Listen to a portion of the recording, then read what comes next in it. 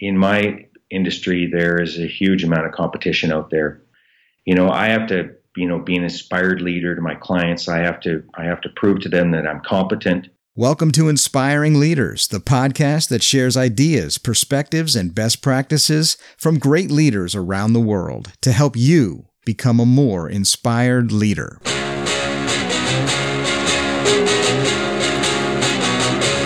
Hello again, and welcome to the Inspiring Leaders podcast. I'm your tour guide, Terry Lipovski, and today we're talking about financial leadership. They say that money doesn't buy happiness, but one thing's for sure, financial security can alleviate a lot of pain and discomfort. And having a solid financial plan can make a world of difference. Well, my guest today has made a long and very successful career helping people with planning and managing their financial world. He's a kingmaker due to his ability to navigate the world of finances, minimize risks, and maximize returns for his clients. He and his partner formed Howe and Gramlich Wealth Management in November 2000. The firm has since grown, and now they manage well over $100 million for over 500 families. They take an all-encompassing approach to wealth management, including risk management, investment management, tax, and estate planning. Today, I'm truly happy to reconnect with an old friend and respected financial management professional, a true financial ninja, Dave Gramlich. Dave, welcome to Inspiring Leaders. Thanks for having me, Terry. Hey, listen, before we get rolling, I've got a quick question for you, Dave. You know that this podcast's all about inspired leadership. So what leader has inspired you and why? I think it'd have to be Warren Buffett. Clearly one of the best investment managers in the world. Been doing what he's doing for well over 45 years now, and without any doubt throughout his entire career, nobody can question the fact that every move he made was in the best interests of his investors. Talk about a humble giant as well, third or fourth wealthiest man in the world. And I've been to his house in Omaha, Nebraska. It's a regular house in a regular neighborhood. And you wouldn't know it if you had a conversation with the guy that he was wealthy at all. True humble giant, eh? I like that. Yeah. Well, thanks. Listen, I know, you and I go back years, but often I find myself kind of reflecting back on our humble beginnings, and I'm blown away with how you've created Howe and Gramlich Wealth Management and grown it into the successful story that it is today. And I also have to admit, I'm also quite jealous that you get to live out there in Victoria, BC. That's got to be one of the best climates in North America, and it's absolutely beautiful beyond description. I came to Victoria to go to university. I didn't know there was a place in Canada you could play golf year-round, so when I found it, I just stayed. Well, this is cool. I was going to get you to talk a little bit more about yourself and about your world with wealth management and how this has taken off for you. Well, I studied economics and mathematics in university. I always liked money, so I decided to go right into the money business after finishing my degree. I did 2 years as an agent for a large U.S. company, and then my career really blossomed when I went to work for a local credit union here in Victoria. I had 90 staff in the branch, and I set about to convince all these people that I was the financial leader. And in order to do that, I slowly but surely, over the course of about a year, completed a comprehensive financial plan for every staff member in the branch. And I impressed these people so much that, I became known as the go-to guy in the branch. So when people had money questions, investment questions, insurance questions, they sent them to me. And that allowed me to build my book of money that I managed there from 4 or 5 million to 45 million in a short 4-year period. Wow. At which point I decided I didn't want to have my career controlled by a large financial institution. I always knew I wanted to have my own company. I had a couple of guys that wanted to form that company with me. So in 2000, I stepped out, formed a company with 2 partners. We started with about 25 million in assets under management, and we have slowly but steadily, built that to well over 100 million now. And, our all-encompassing approach is what really makes us different. First thing that we do is comprehensive financial plans for all clients. And everybody professes to be in the financial planning business, but the truth of the matter is maybe 1 in 10 or 1 in 20 people that profess to be a financial planner actually prepare financial plans. And we don't just prepare plans, we prepare the best comprehensive plans that are out there. And for that reason, we've never had to advertise. I've never done any seminar sales or anything else. Wait a minute, you've never advertised at all? Other than when I went out on my own and started my own company, and I made sure my photo was in the newspaper for the first 6 months, so any clients that wanted to look me up would know where I'm at. Other than that, I've done no advertising whatsoever. It's all referrals. That's something right there. That's huge. And in fact, it got so out of hand in about 2007 that I actually told all my clients that I didn't want any more clients. I told them that the firm was full. It was never my intention to stop the flow of new clients coming in, but what I wanted to do was just slow it down. And interestingly, what I did over the course of a year or two is went back to all my best clients and said, that doesn't apply to you. A good referral from you will always be welcome at my desk. And for that reason, the flow of new clients at that point slowed down quite a bit because I wanted to, but the quality of the new clients went up about fourfold. Wow, that's cool.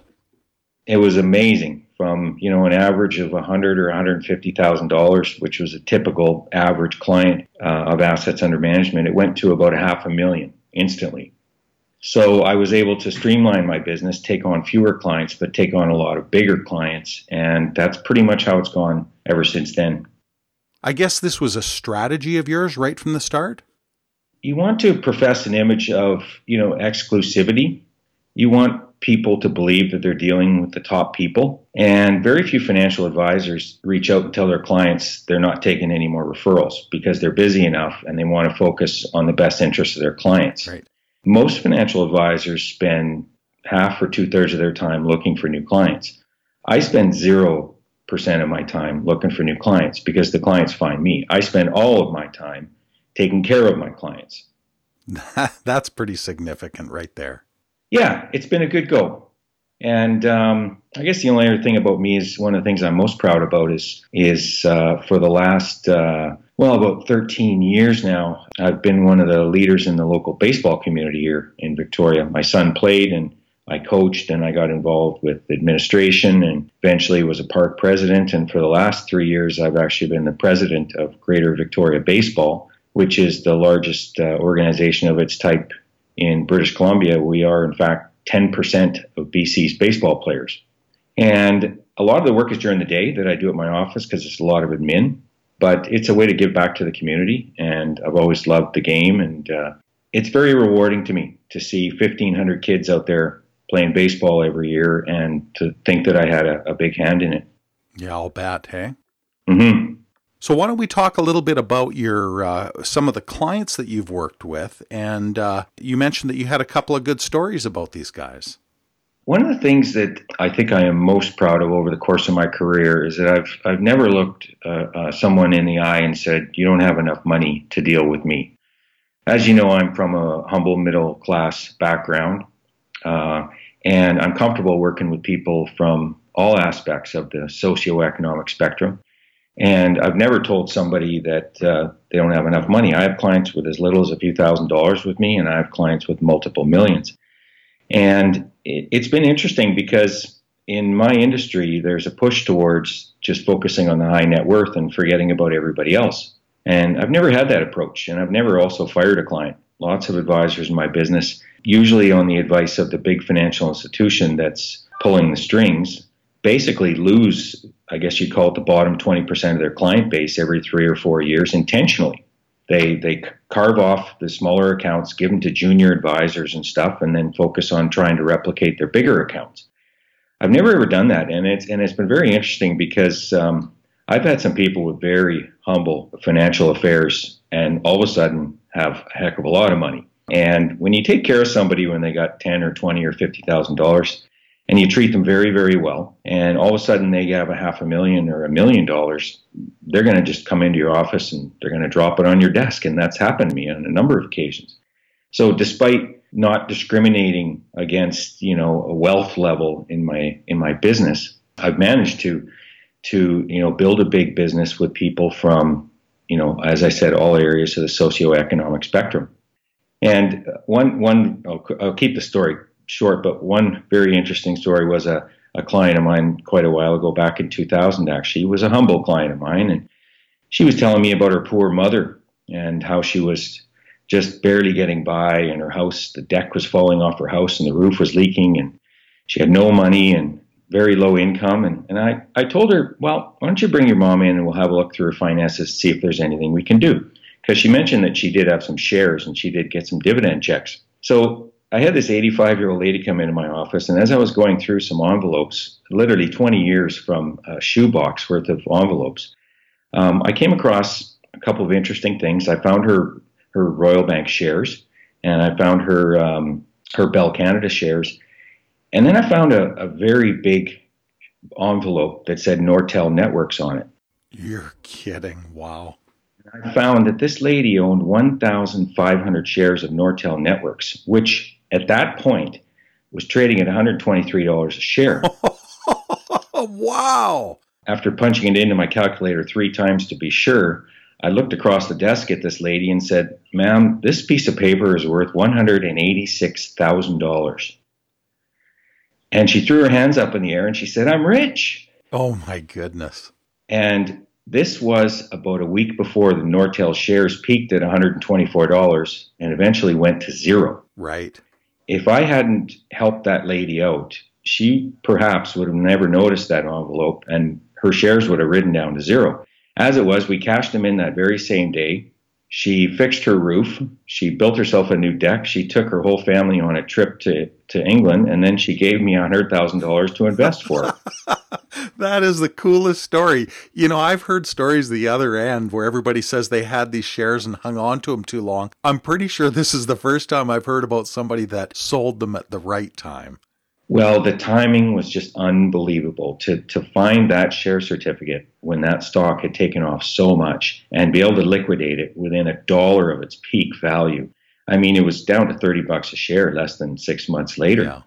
Yeah, that was pretty amazing. I tell that story to a lot of people who say, well, I don't think I need any planning. I have no money. It was very uplifting. Yeah. And it's also good to find something that somebody didn't realize they had, eh? Exactly. The financial press these days, it's very negative. And I often read articles in the newspaper from people about the state of the world of finance of Canadians and retirees and stuff. And it's overwhelmingly negative. And it's amazing how many times I have people sit down at my desk that have, very negative thoughts about their retirement aspirations. And when you connect all the dots and include all the pensions they have and their investments, quite often you tell people you're on track to retire and it's going to be easy. And in fact, you could retire earlier than you think. And they're blown away by this because they've been convinced over the years from their readings and discussions with people that you have to have millions of dollars to be able to retire. Well, for most people, that's just not the truth. We've got a good social safety net in Canada with CPP and OAS.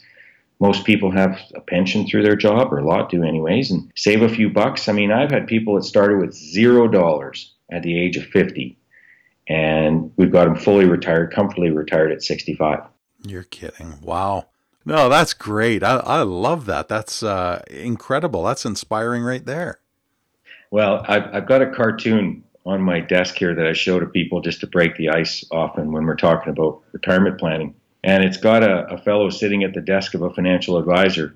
And he looks across at the financial advisor and says, "I'm retiring on Friday and I haven't saved a dime. Here's your chance to become a legend." And is that your inspiration to become that legend? Well, I guess so. I just want to help out. I think for that 85-year-old lady, I think you are. Yeah, and there's been a lot of other situations over the years where just, prying into someone's affairs, obviously with their approval, and digging through the complexities of their life and their investments and their finances and stuff. You can often solve problems just by organization and planning you don't actually have to build anything, just plan it out, connect all the dots, put it together, and a lot of people can be successful financially even though they don't think they can be. You can invest in some of this stuff and then it's like a piece of paper that sits in a filing cabinet somewhere for years. And you move and the kids grow and you change occupations and a bunch of years go by, and then you remember this piece of paper sitting there. And I think it's one of those things that's out of sight, out of mind a little bit. Sometimes it can be, and it should be. I mean, if your financial affairs are set up right and you're in their saving mode, you should be putting that money away and completely forgetting about it until you retire. It's when people start tapping into their retirement savings to do things like, well, buy cars and take trips and pay off debts and stuff when it doesn't work out. And that's why, when you have a financial plan, and it's something that all my clients have, and we stick to it. And, you tell people, listen, if we can make these returns and you can save this amount of money, you can be comfortably retired at this age.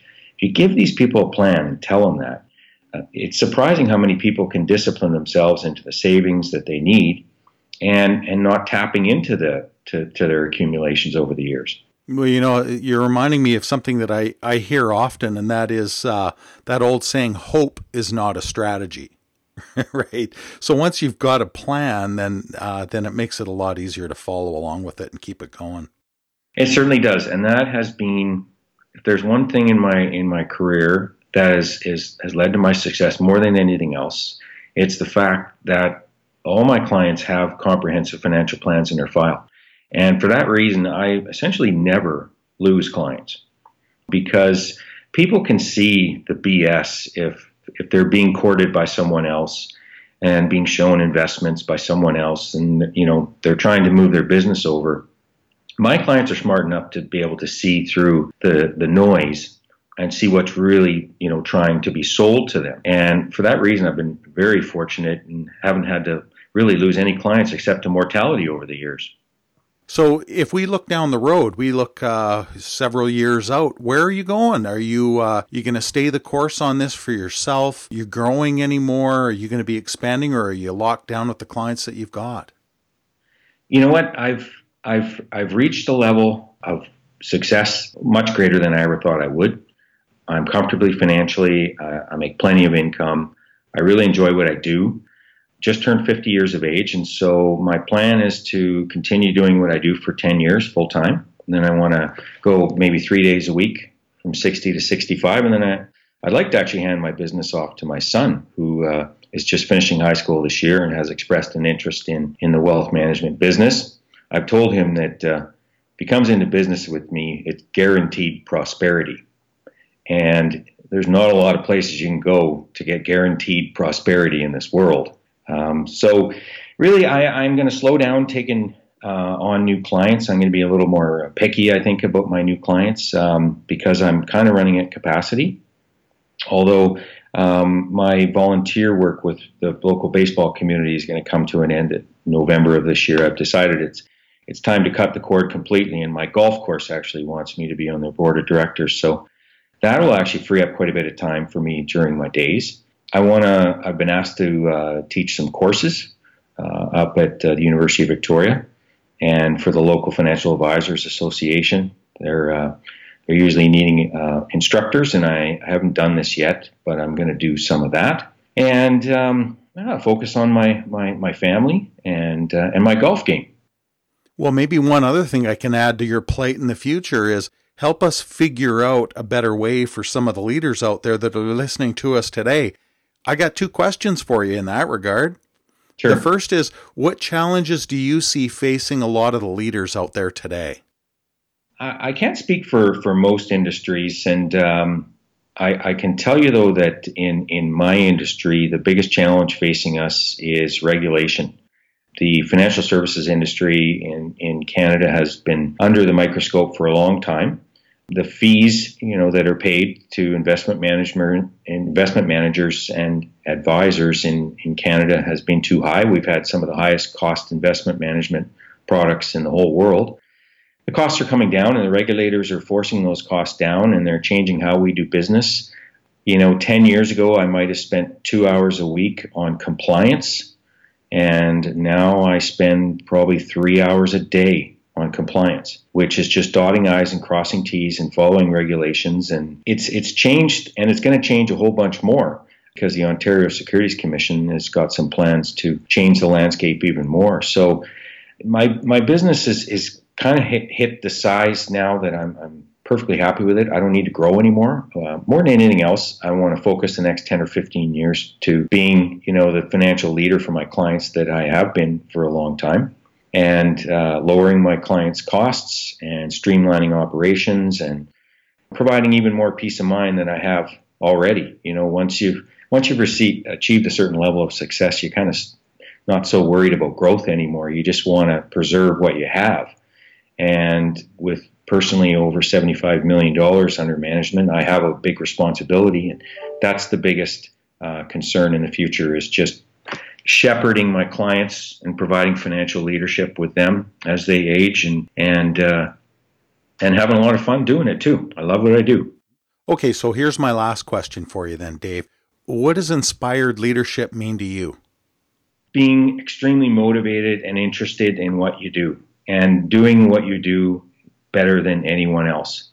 In my industry, there is a huge amount of competition out there. There's financial advisors everywhere. So, I have to, be an inspired leader to my clients. I have to prove to them that I'm competent, that I have a responsibility, that my interests lie where they are. One of the big changes coming to our industry is the change to a fiduciary model, like accountants and lawyers work on, where they are required essentially by law to always act in their clients' best interests.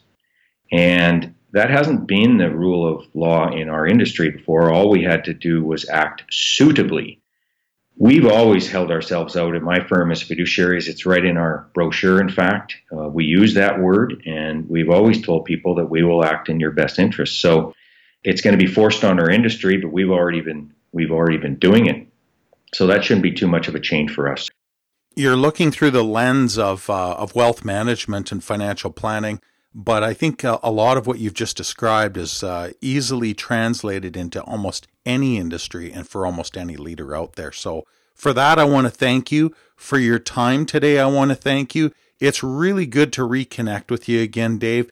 And again, I'm really proud of what you've accomplished over the years. Good to see. It's good to see your success. So thanks again for being part of the Inspiring Leaders podcast and for sharing your perspectives and experience. That was fabulous. Thanks for having me, Terry. It's good to talk to you again, buddy. I look forward to seeing you when I'm out in your neck of the woods next year. Thanks again for being part of our quest to make inspired leadership ubiquitous. Wherever you are, we hope that we've helped to inspire you and that you'll pay it forward by inspiring others. And just a reminder to support us on iTunes, Google, and Stitcher with your ratings and comments. Your support makes a big difference, and we sure do appreciate it. Until next time, take care, everybody. Bye for now.